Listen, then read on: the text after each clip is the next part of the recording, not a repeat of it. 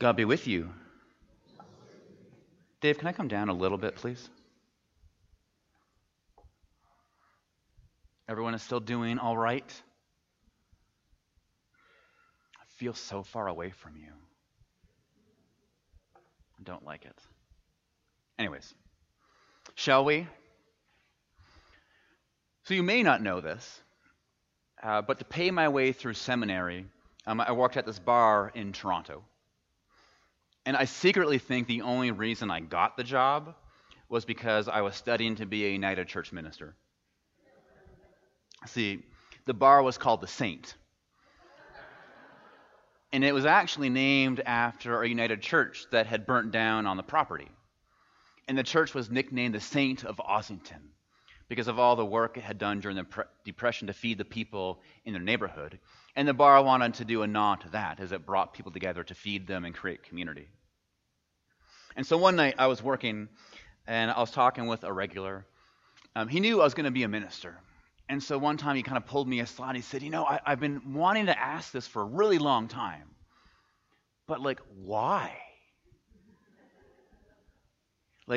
What is it about Jesus that makes you want to go and do this? And he wasn't being mean. He wasn't being condescending. He was being just curious. He genuinely wanted to know. And I can't remember for the life of me what I told him. But I do remember his question, because it is such a good question. Why Jesus? I mean, out of all the ways to live out there, out of all the paths that lead us deeper into life and towards the divine, out of everything that we could be doing with our time, our money, and our energy, why Jesus? Why do this? Anyone ever wondered that before? It's okay to admit it. Even Jesus was like, why am I doing this? There's no shame in that. And we should ask it. It's a really healthy practice to get into, actually.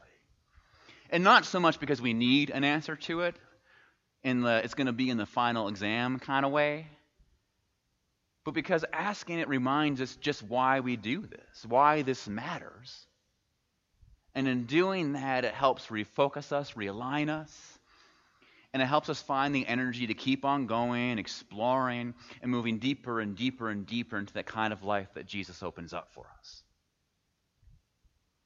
And so this morning, being a community that isn't afraid of asking big questions, knowing that doubt and curiosity are actually holy, we're going to ask that question. We're going to ask, why Jesus? And so the plan to help us get there, we're going to talk about tomato sauce and the most important person you've never heard of. It will connect. We're going to hear a story in the Bible, and then 3 answers to our question. And hopefully through all of that, we can leave here feeling a bit more excited and energized, or at the very least with more questions than we came in with, which really are just as good. Sound good? Are you with me? I can hear you now. I like it. Thank you. So before we jump into it, let's take a moment to be here. Let's take a moment to center ourselves, and let's start with a prayer. And so would you pray with me, please? And so, Spirit, here we are. People who are all here for different reasons. People who are here to hear from you. And so I ask that you speak to us. Whether it's through these words or through your own, may you give us a good and hope-filled and challenging word to chew on. And so, God, I ask that you do your thing. Amen.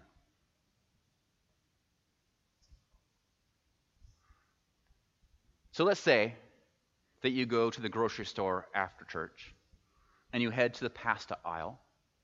Any guesses on how many different tomato sauces that you'll find there?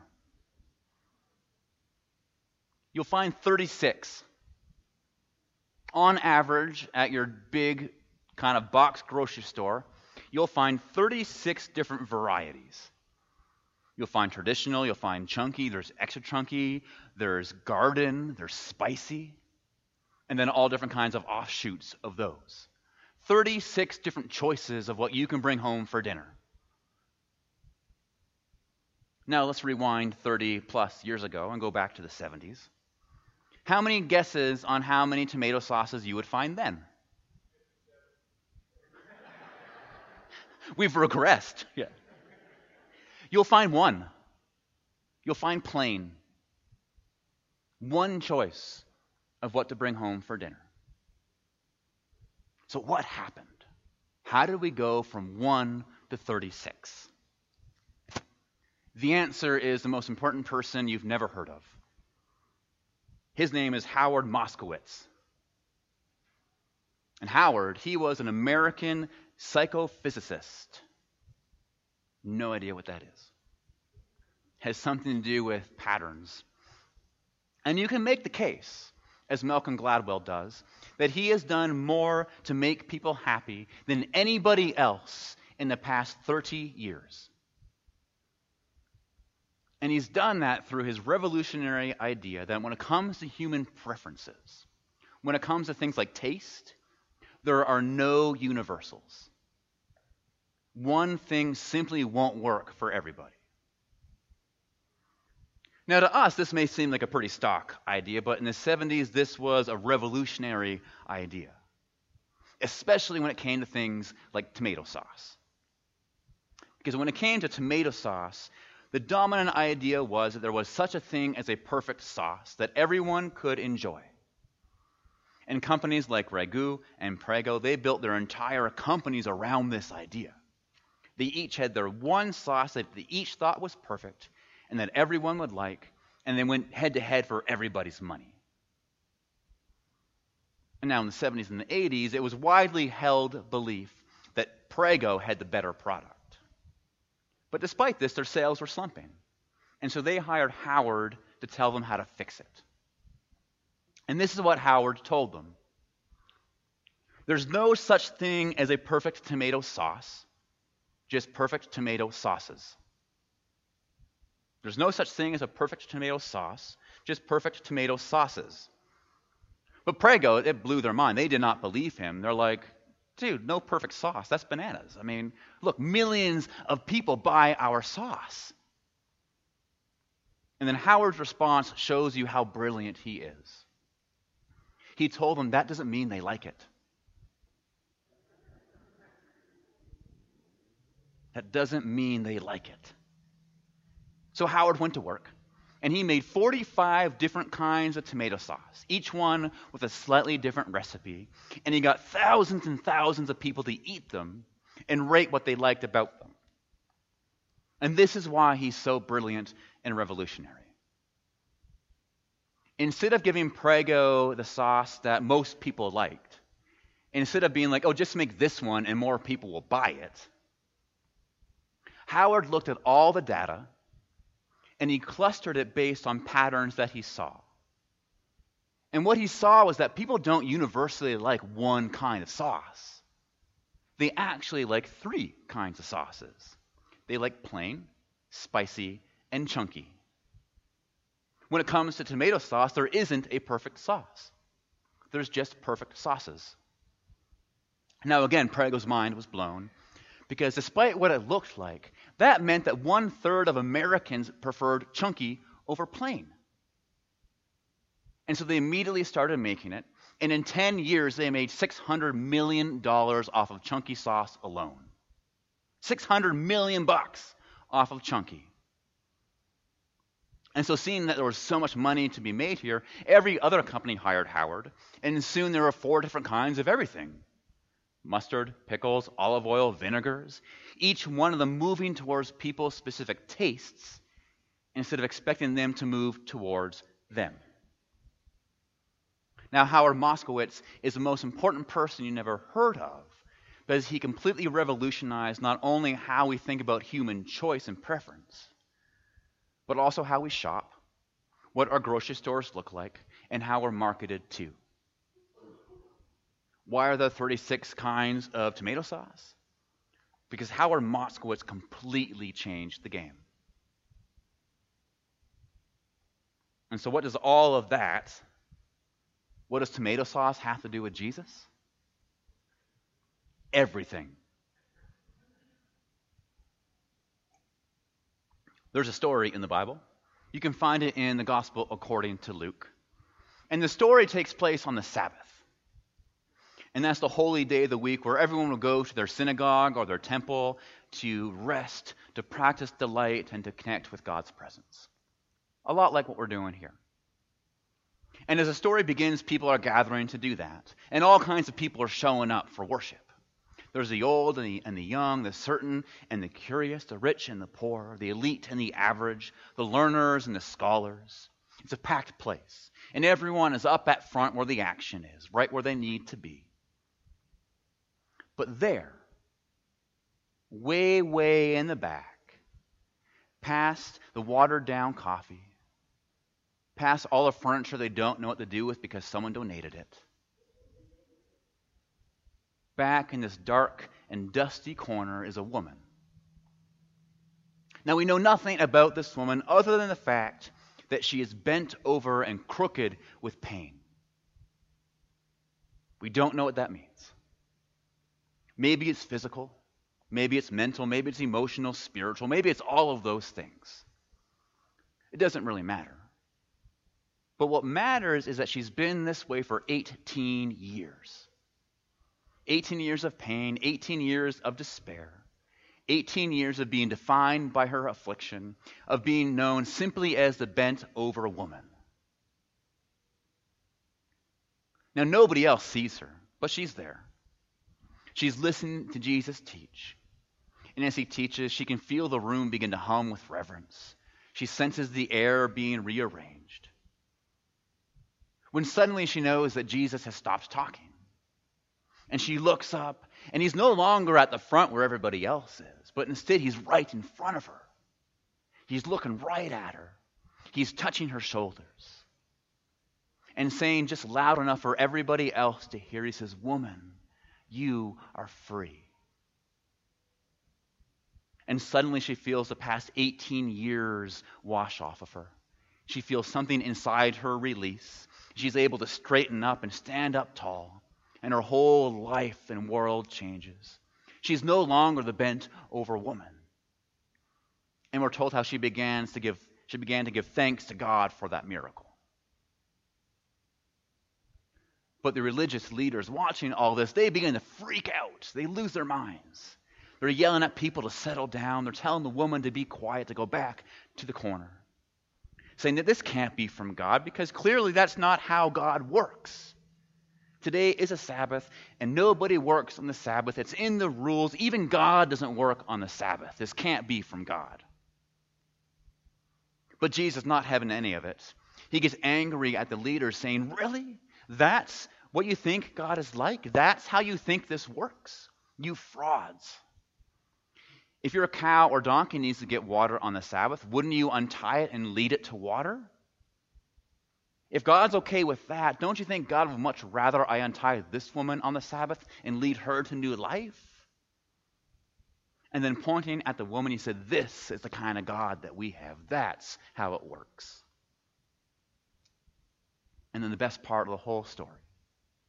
And watching all of this go down, we're told how all the people were delighted and began to cheer.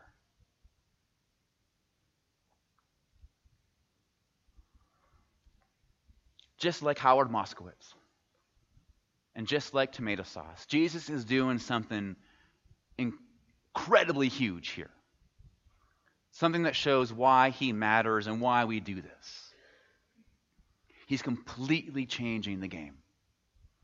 He's completely flipping upside down not only how we think about God, but how we think about faith and how we think about what it means to be human. And I think within this story, there are 3 different places that we can go, 3 different ways we can see how he does change everything. Are you still with me? So first, Jesus changes the game by changing how we think about movement. One of the habits that you can get into whenever you read these Bible stories, or any story for that matter, is pay attention to the movement in the story. Because more often than not, within the movement is a whole lot of meaning. And so what's the movement in this story? What's the dominant movement? Jesus moves towards the woman. He goes from the front all the way to the back. He goes from where everyone else is, where it's nice and comfortable, where everyone has it all together, where you're supposed to be, the center of it all. And he moves to the back, away from them towards that woman. And not just any woman, but a broken woman, a bent over, crooked woman. Someone who would be considered by everyone else to be sinful, to be avoided. Someone who is not even worth having a name. And that's scandalous movement. That's a big deal. That matters. And it matters because not only does it tell us that we have a God who moves towards us, that the universe, that source, that spirit is bent towards relationship and connection. It also, and perhaps even more importantly, it reminds us of what our movement needs to look like.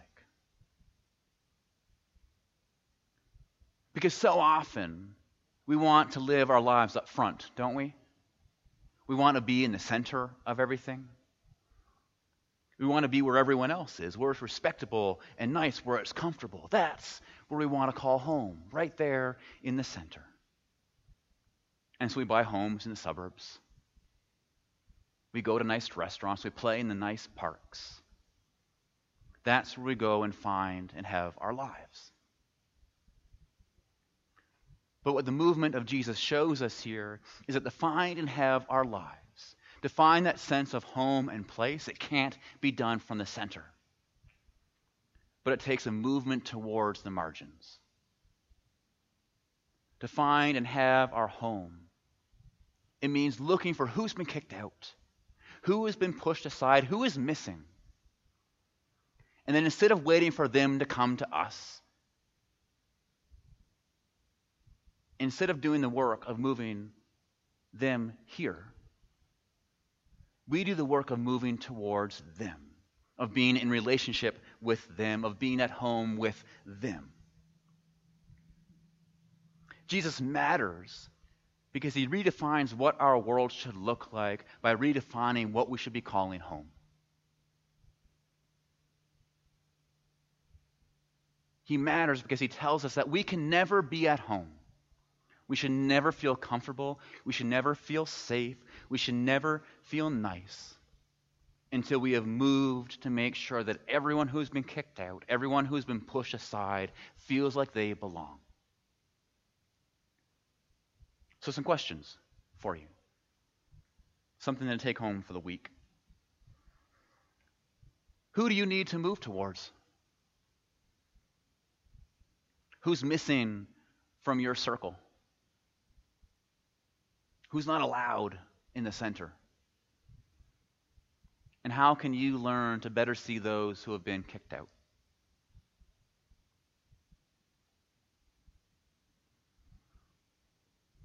Second thing. Jesus matters because he completely changes how we think about faith.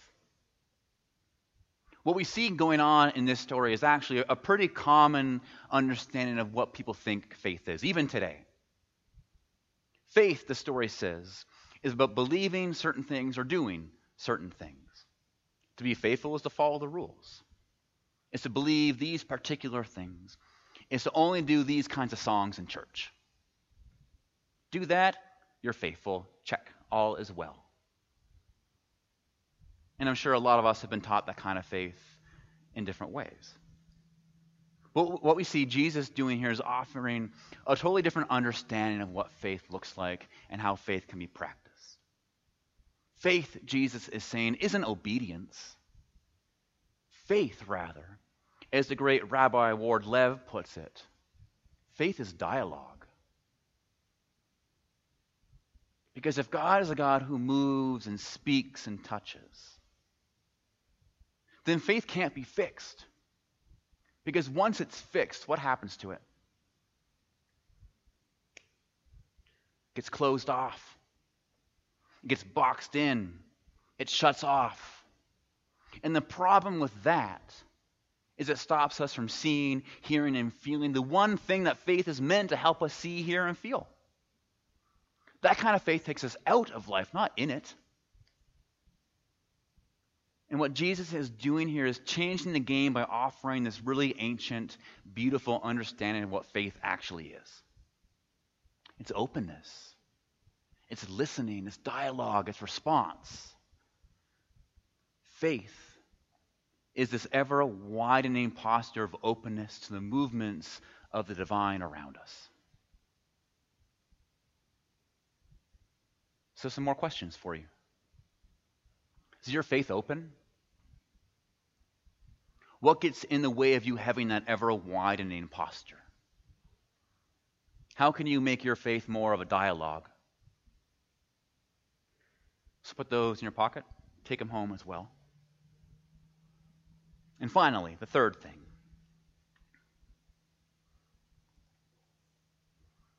Too often, like way, way too often, just like in this story, God is used to threaten, hurt, and control people.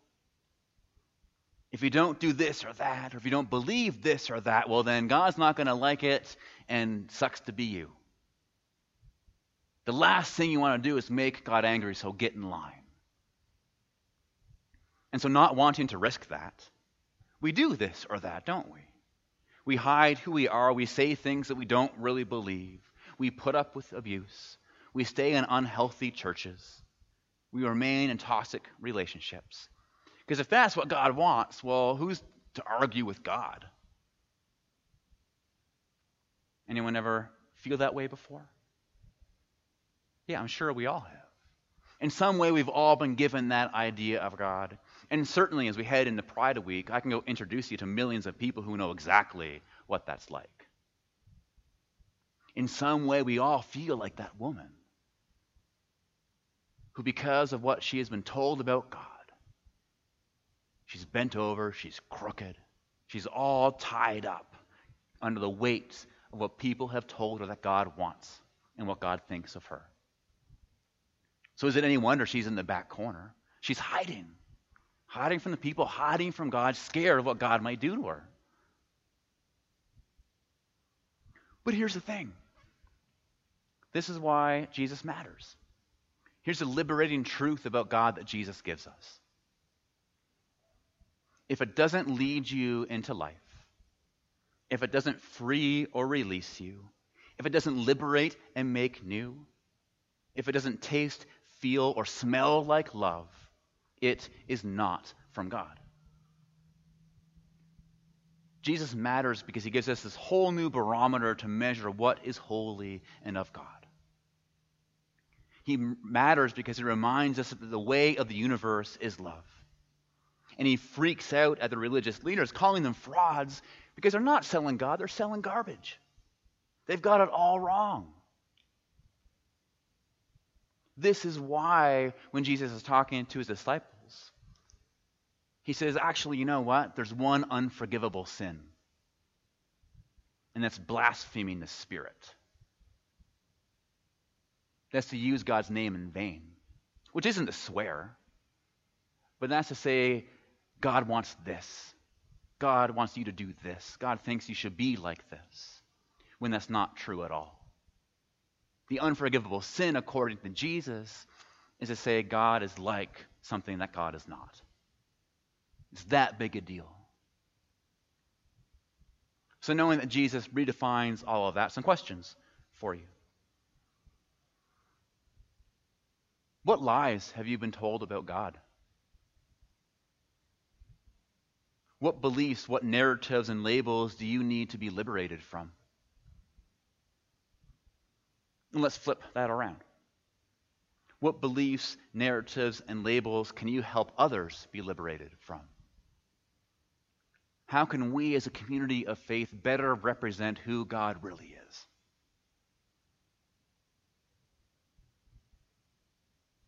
So why does Jesus matter? Why do we do this? Why are we here this morning?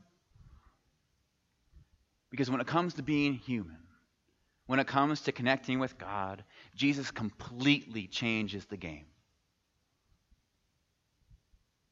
showing us where we can find our homes, how we can live a life of faith, and showing us that God is a God of extravagant and indiscriminate love. It changes everything, doesn't it? Is that any one of the people were delighted and they cheered when Jesus came into the room.